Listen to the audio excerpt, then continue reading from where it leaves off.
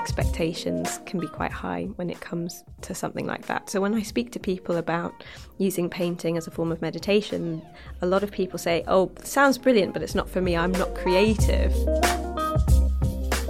Hi everyone, I'm Hetty Holmes and you're listening to Hacking Happiness with Dose, a podcast that explores what makes us feel good to improve our mental, physical, spiritual and emotional well-being. Whether it's a dopamine hit from reaching a career goal, a rush of oxytocin from spending time with loved ones, a surge of serotonin from practicing self-care, or a fitness class to send endorphins soaring, everyone's definition of feeling good is very different. My next guest, Zina El Farah, founder of Masterpiece, a drop-in art experience for those seeking mindfulness, is here to tell me about hers. Zina, thank you so much for joining me on the podcast. Hi, thank you so much for having me. Oh, it's an absolute pleasure. And it was great to have a tour of Masterpiece earlier today in Belgravia. It's a really beautiful space. Thank you. Yeah, we put a lot of thought to making it feel less like an art studio and more like maybe a really snug front room, like the sort of place where you might come and have a roast dinner with your family or sat around a nice, big, beautiful banquet table with inspiration all around you. It's gorgeous. I love Eccleston Yards, actually. There's so much going on there. There's obviously like Barry's and Hot Pod Yoga, and they always do these incredible installations in the middle. I think you told me there's something coming up that's just quite exciting. It's a light installation. Yeah, so Chromotherapy Christmas. Yeah. So it's like Christmas lights with a wellness twist. The idea is that there's certain types of colours and lights that stimulate happiness in people. And so I think it's like 100,000 suspended balls of light that you can kind of explore and immerse yourself around, all in the enclosure of this beautiful square. So that's about to start and I can't wait to see it. Yeah. I think light isn't something that I would normally associate with well-being. Yeah. But there's a lot of people coming to your neck of the woods as well to see what you're about. Absolutely. And our sorts of people too, people who are curious. And seeking out mindfulness. Absolutely. So obviously I've had a tour of the space. I actually had a little sketching class this morning. Well, part of one, because I wasn't able to experience the whole thing. But it's amazing. I guess it's allowing people that don't necessarily have an artistic background like me to kind of walk in and be able to just put pen to paper and just start to sketch and not to feel intimidated, because you've got this amazing tool where you can actually, it kind of, I guess, allows you to trace a picture first and to get the outline, and then you're comfortable and then you can kind of go from there. So tell me a little about the philosophy for why you set it up, because you're just, it's a mindfulness practice, isn't it, above everything else? Yeah, absolutely. So I'm a firm believer, and there's a lot of really amazing research now that kind of reiterates this, that the act of painting is a form of meditation and mindfulness. But I think that if you're a beginner, you experience a little bit of a creative block to that, because you're maybe afraid of a lack of skill or what it might look like, and your expectations can be quite high when it comes to something like that. So when I speak to people about using painting as a form of meditation, a lot of people say, oh, sounds brilliant, but it's not for me, I'm not creative. I am not creative. Me, myself and my being, I'm not capable of creativity. I couldn't draw a stick man. And that is the kind of a wall that prevents them from even exploring what could be. So what we've introduced is a little gadget. It effectively connects to your phone, which has to be on airplane mode. That's an added little bonus. Yeah. And it takes any photo off your phone, and it uses light to project the image down onto the table right on top of your canvas. So if you imagine a canvas in front of you lighting up with your image, whatever the image might be, you can then effortlessly either draw or paint directly over the image. And the reason why beginners find that so liberating is because there is something a bit scary about a blank canvas and not knowing where to start. And seeing the image laid out for you as a bit of a blueprint takes some of that friction out. And you can make progress a lot faster than you would do in an ordinary art class, because you're not having to work through the thing that most beginners find really difficult, which is the sketching part and getting the proportions and the perspective all right. That bit's taken care of.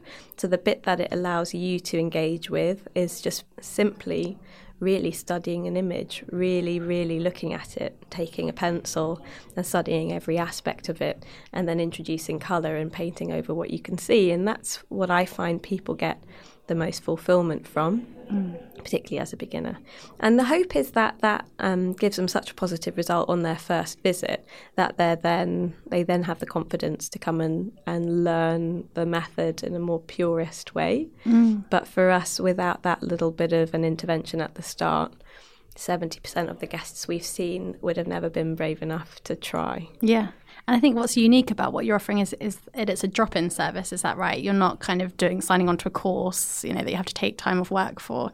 It's kind of as you like, just drop in, do a seascape one day, paint your dog the next day. It allows that freedom, doesn't it? Absolutely. I think a lot of people have big aspirations for interests and hobbies that they know will bring them joy and fulfillment on a level. But taking that first step is the point that kind of blocks them. And it's daunting going into a space for the first time. And layering on top of that a commitment like a 3-month course or a particular time and a particular day, etc., that all just builds the wall up higher. So what we wanted to achieve with Masterpiece was a space that was utterly effortless to drop into.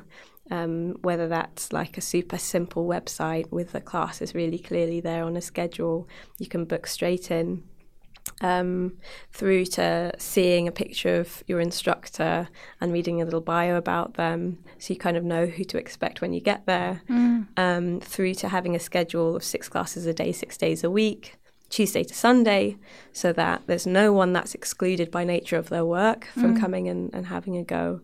All of that is designed to take all of the friction out of taking that first step.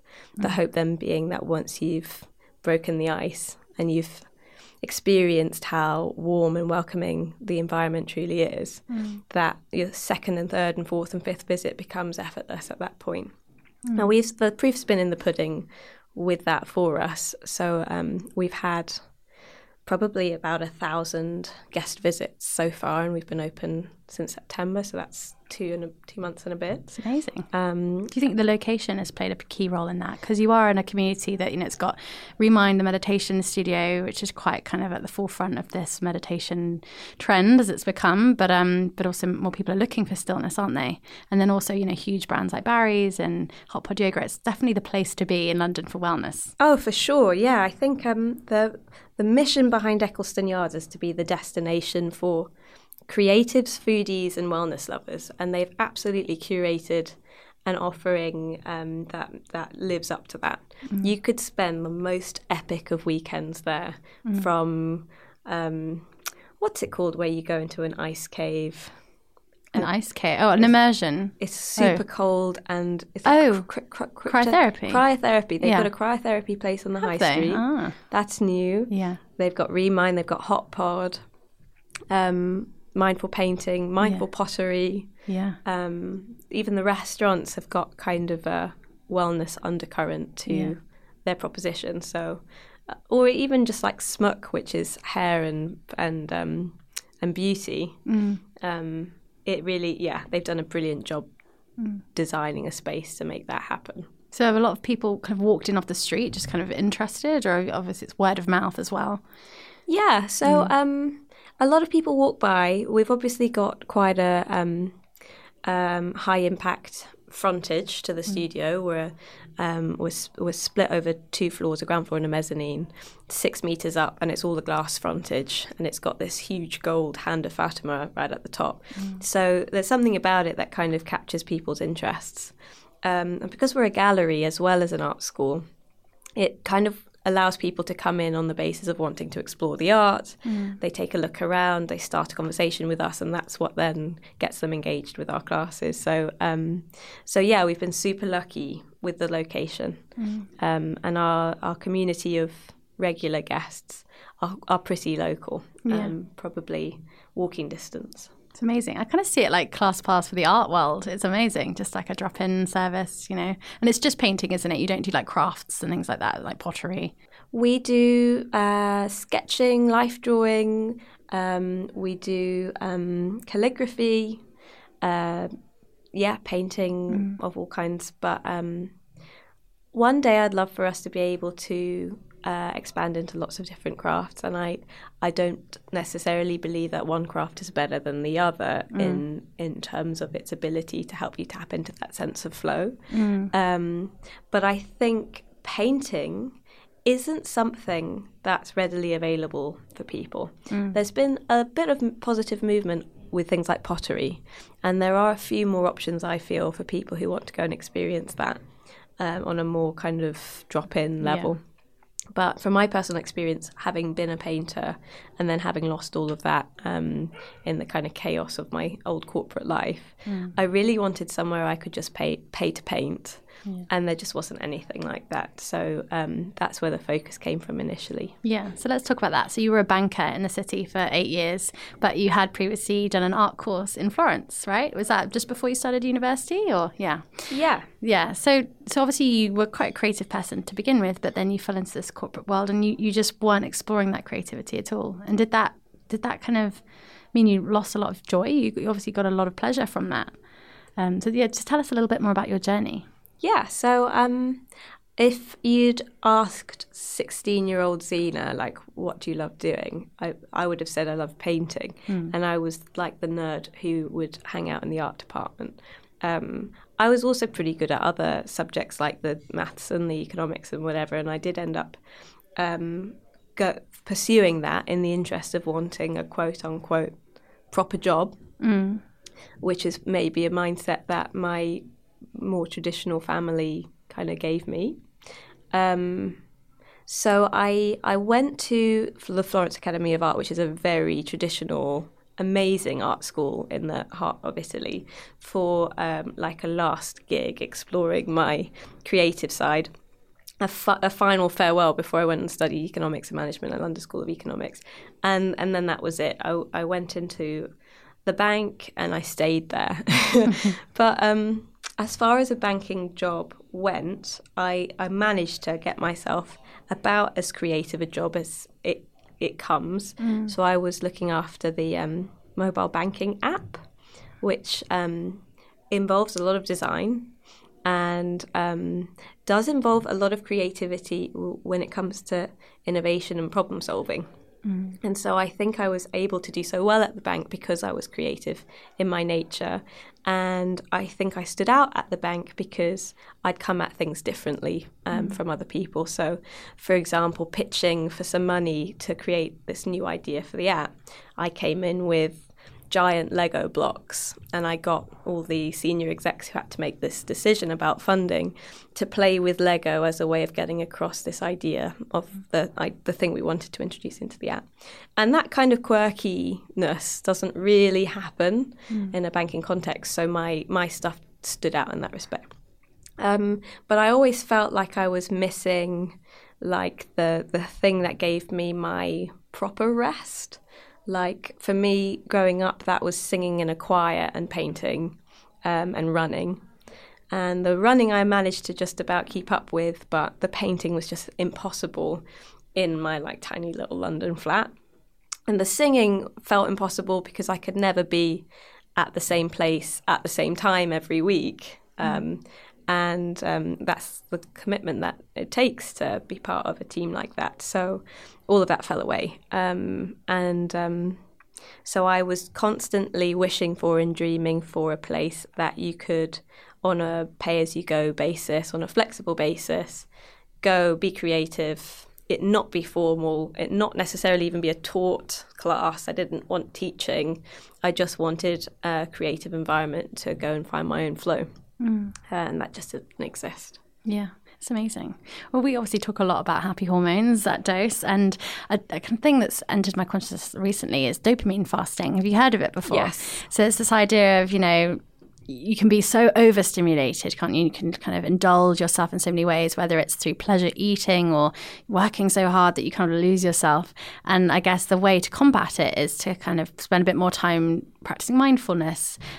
We did an interview with an amazing psychologist and professor based in a university in California, and he said one of the best things to do to wind down from it is to, practice, hobbies like arts and crafts that take you into a completely different mindset, that just slow you down and really put you in the present moment. So I guess what you're practicing at Masterpiece is that, isn't it? It's helping people to kind of declutter their minds and to just be present. I noticed quite a lot of Eckhart Tolle books as well scattered around the place. So he's obviously an inspiration. Yeah, for sure. Absolute classic, The Power of Now. And if anyone hasn't read it, I totally and utterly recommend it. Dopamine fasting, I think, is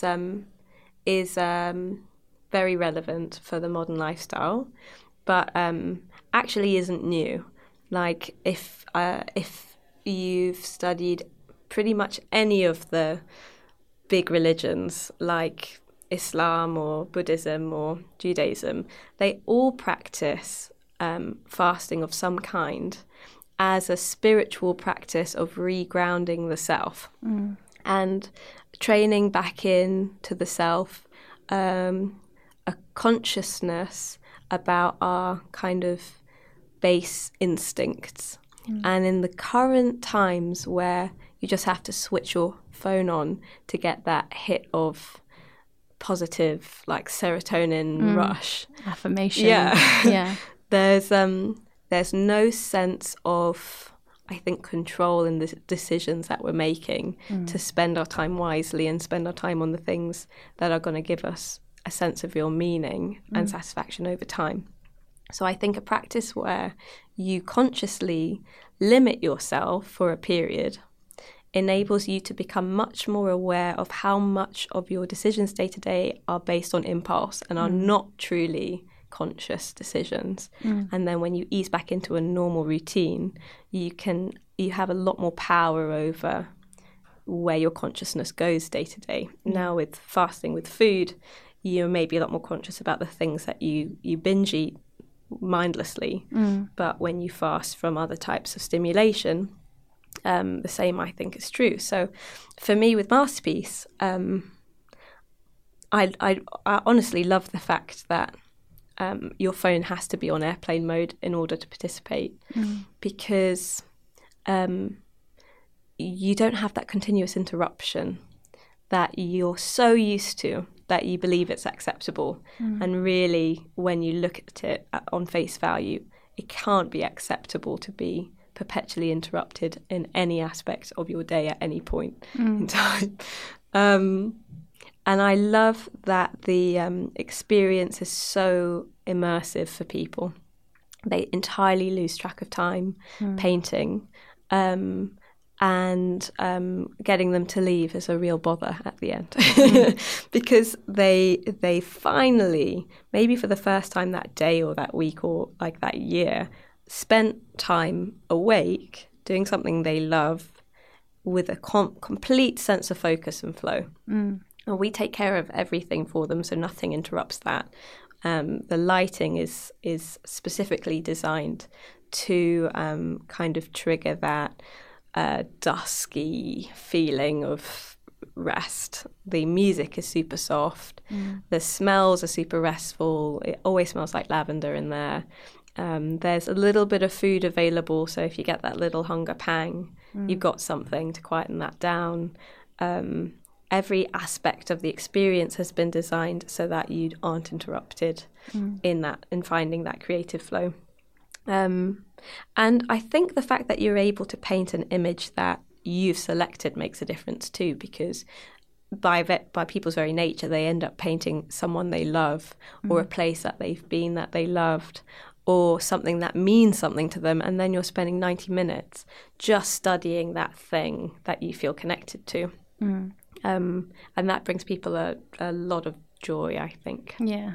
Let's talk about creativity generally, because obviously, what you're practicing at Masterpiece is it's more like mindfulness, right? It's not about like what you're creating as such that it needs to be a masterpiece, which I love the play on word, by the way. It took me a while to get it. But, you know, like you said, you were very creative in your job as a banker.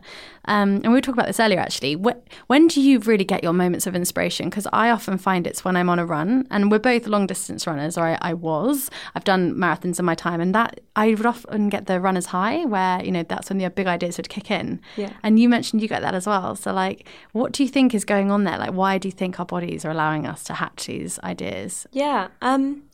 I think that your brain is constantly problem solving on a subconscious level, but all of our day-to-day distractions kind of interrupt that. I think there's a lot of useful research now that shows the importance of being bored for creativity and for introspection, and there's no boredom in our lives anymore. It goes back to the dopamine fasting. Yeah. Really. I think that's why the Silicon Valley guys are kind of so into it. Yeah, exactly. Because it's almost like you're making yourself into like a monk-like person, aren't you? You're kind of stripping away all the noise so that when you go back to it, you have an open mind and you're stimulated in the right way. Totally. And I think that running does that for you. It strips you from a lot of the external stimulation, and especially over long distances, it is in its nature very boring.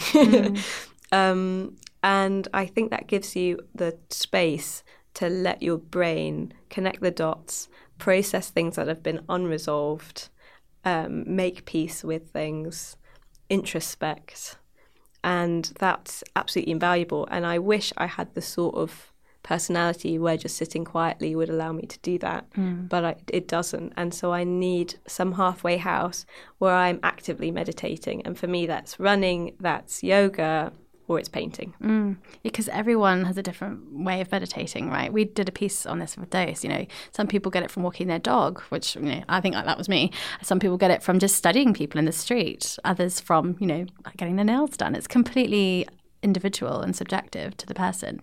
But no, running really is a way I do it as well. So let's talk about why it's so important for creative people to have an outlet for their creativity. So you mentioned obviously being a banker, you struggle with that. You didn't have an outlet for for your creativity.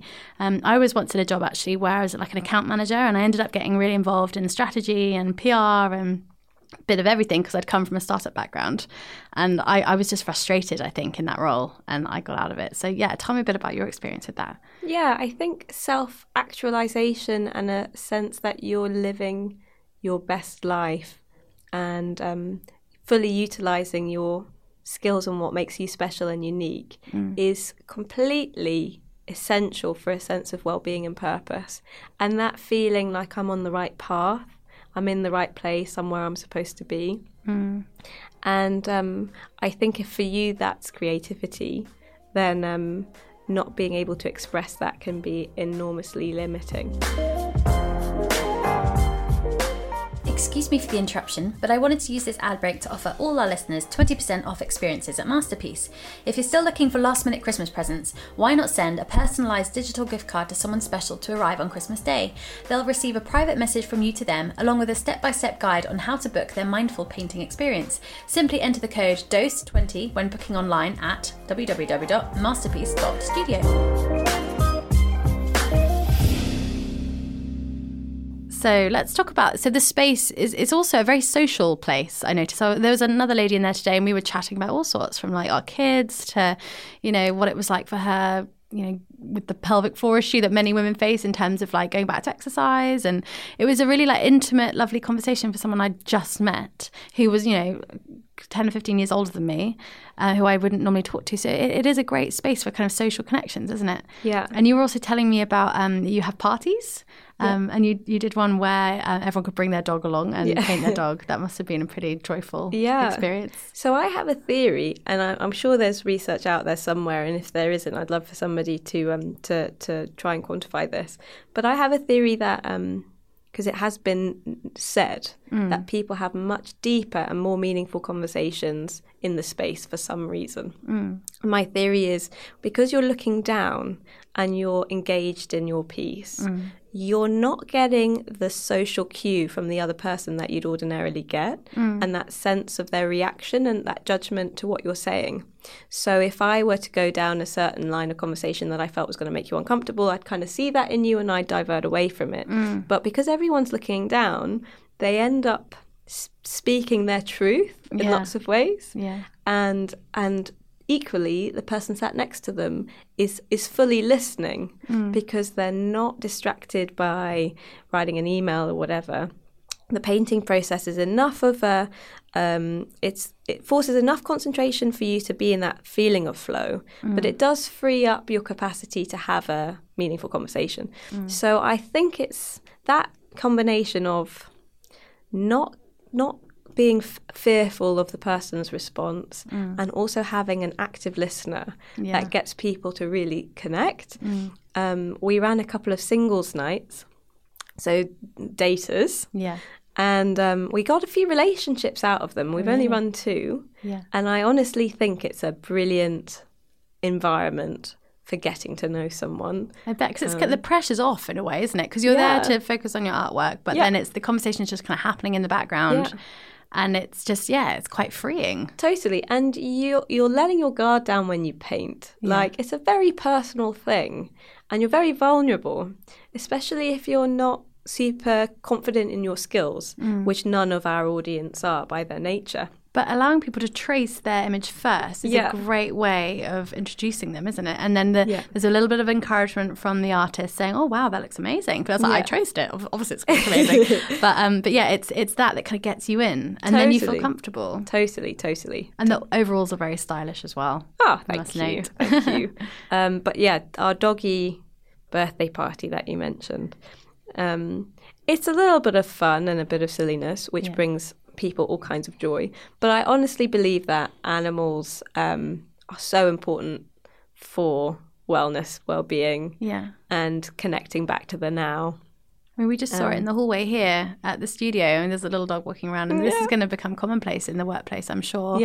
When I was thinking of like wellness trends for 2020 in the workplace, that is what I said, like more people will have dogs wandering around. Like we were talking about this earlier, I got a dog purely for my mental health. I was not ready to have a baby, but I was not happy and I needed something to nurture. And like you say, they just put you into the present moment. It's very powerful. Totally. When I was at uni before exam season, they'd bring bunny rabbits onto campus. Oh, wow. It was great. And they've shown like having a purring cat on your lap draws your heart rate down, enables you to breathe more deeply. So they've started bringing cats into old people's homes, et cetera, et cetera. So there's something to it. They've shown it with dogs recently too, about like petting dogs can lower your blood pressure and make you feel calmer. Plus they're cute. So cute.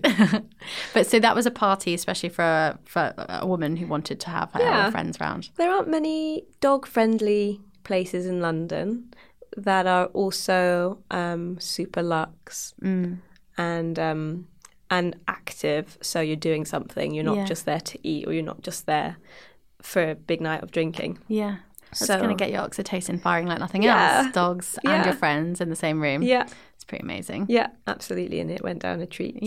Was that like an ad hoc request then, or do you offer that on a kind of a weekly basis, like doggy So classes? we run a weekly pet portraiture class where people come paint their pets.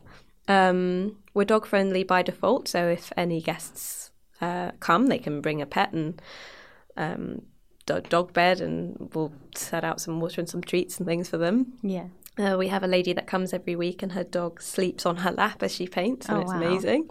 But this party was a request by one of our regulars who wanted a reason to bring her friends in, and she felt that the dogs would be that reason to get them interested, because she didn't feel that these women would necessarily define themselves as being creatives, the sorts of people who would want to come and paint, but they would want to come to a doggy party. And of course, as soon as they were there, as soon as they'd done it, they loved it, and they've now become a regular following that comes week after week. So I think as soon as people come and try, they're hooked. Our biggest barrier is people's perception that they can't do it. and they're not creative. And that, for a lot of people, comes from something their art teacher said when they were 12. That's the first thing you asked me when I walked in, what's your history with painting or sketching? And I just said, not very good. I mean, I did it at GCSE, but it was more kind of working with like lots of different textures. I wasn't very good at sketching or portraiture. But yeah, just the tracing in itself. And I wasn't even really concentrating at the time because I was chatting to you. And then when you lifted up the paper, I was like, pleasantly surprised. Yeah. So yeah, I think you really nailed that, like in terms of making people feel comfortable from the moment they walk in. And then they're more likely to come back. Yeah. Because I'm not fearful anymore, because I know that once I've got the lines down, it's now just a case of kind of filling it in and looking at the detail. Yeah, colouring it in. Exactly. Yeah. All of our guests have that moment of trepidation when they first sit down, not knowing where to start and just having that angst to picking up the pencil or the paintbrush.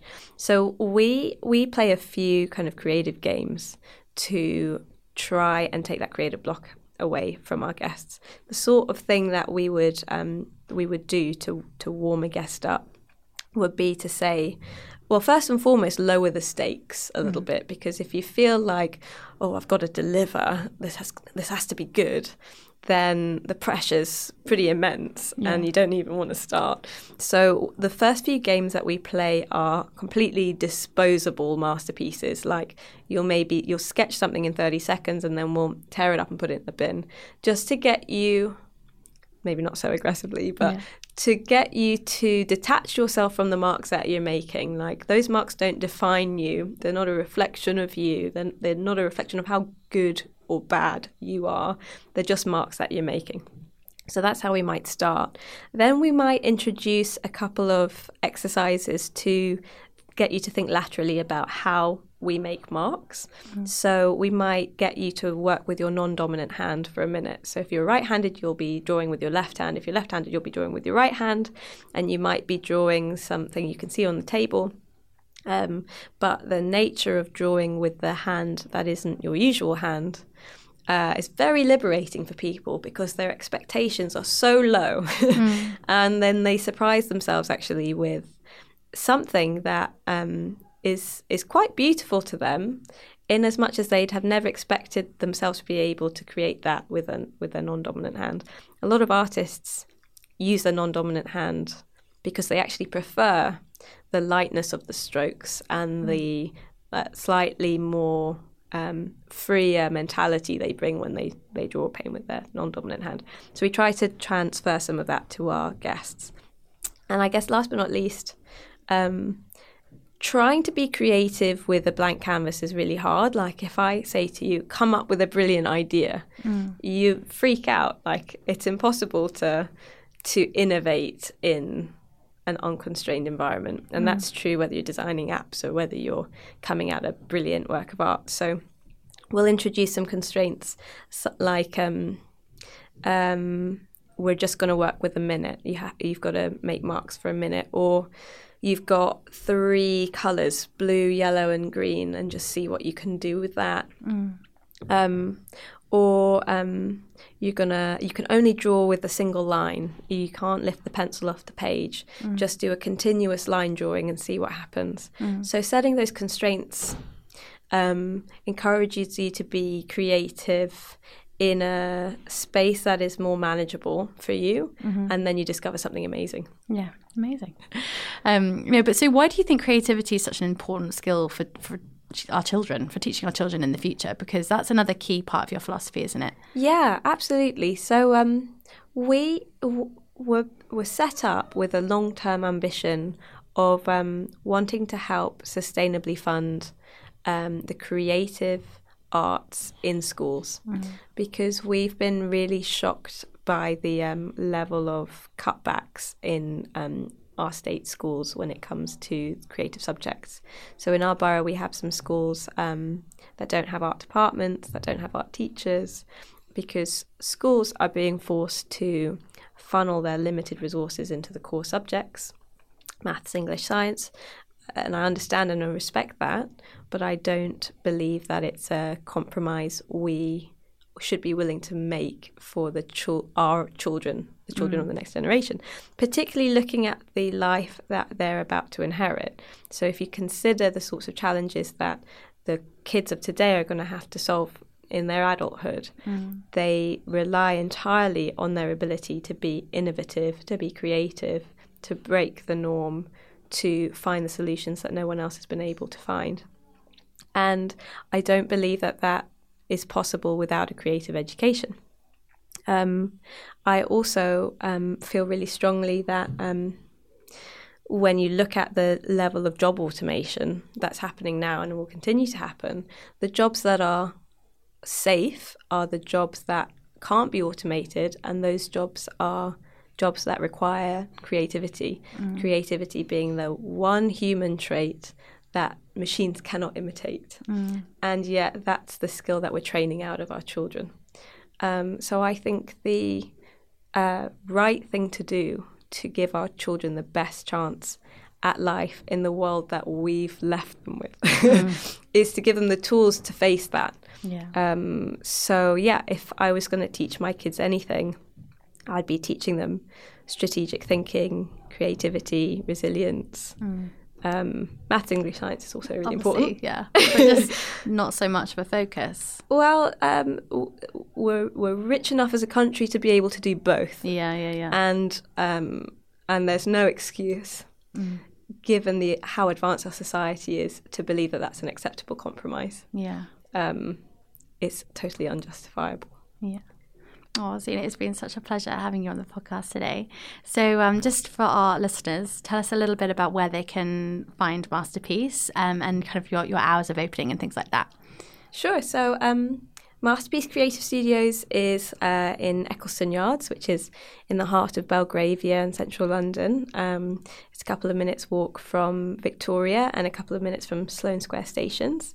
We're open 6 days a week, Tuesday to Sunday. And we have classes running from about 9:30 in the morning to about 10 p.m. at night, about 6 classes a day. We offer group classes, private classes, kids classes, the works. And all of our classes are designed to be entirely inclusive to total beginners. And this is just the beginning. In the future, we're going to see Masterpieces popping up everywhere, I'm sure. That's the dream. I whether it's Masterpiece or another brand with the same ethos, I really believe that creativity as a form of wellness should be as mainstream as yoga.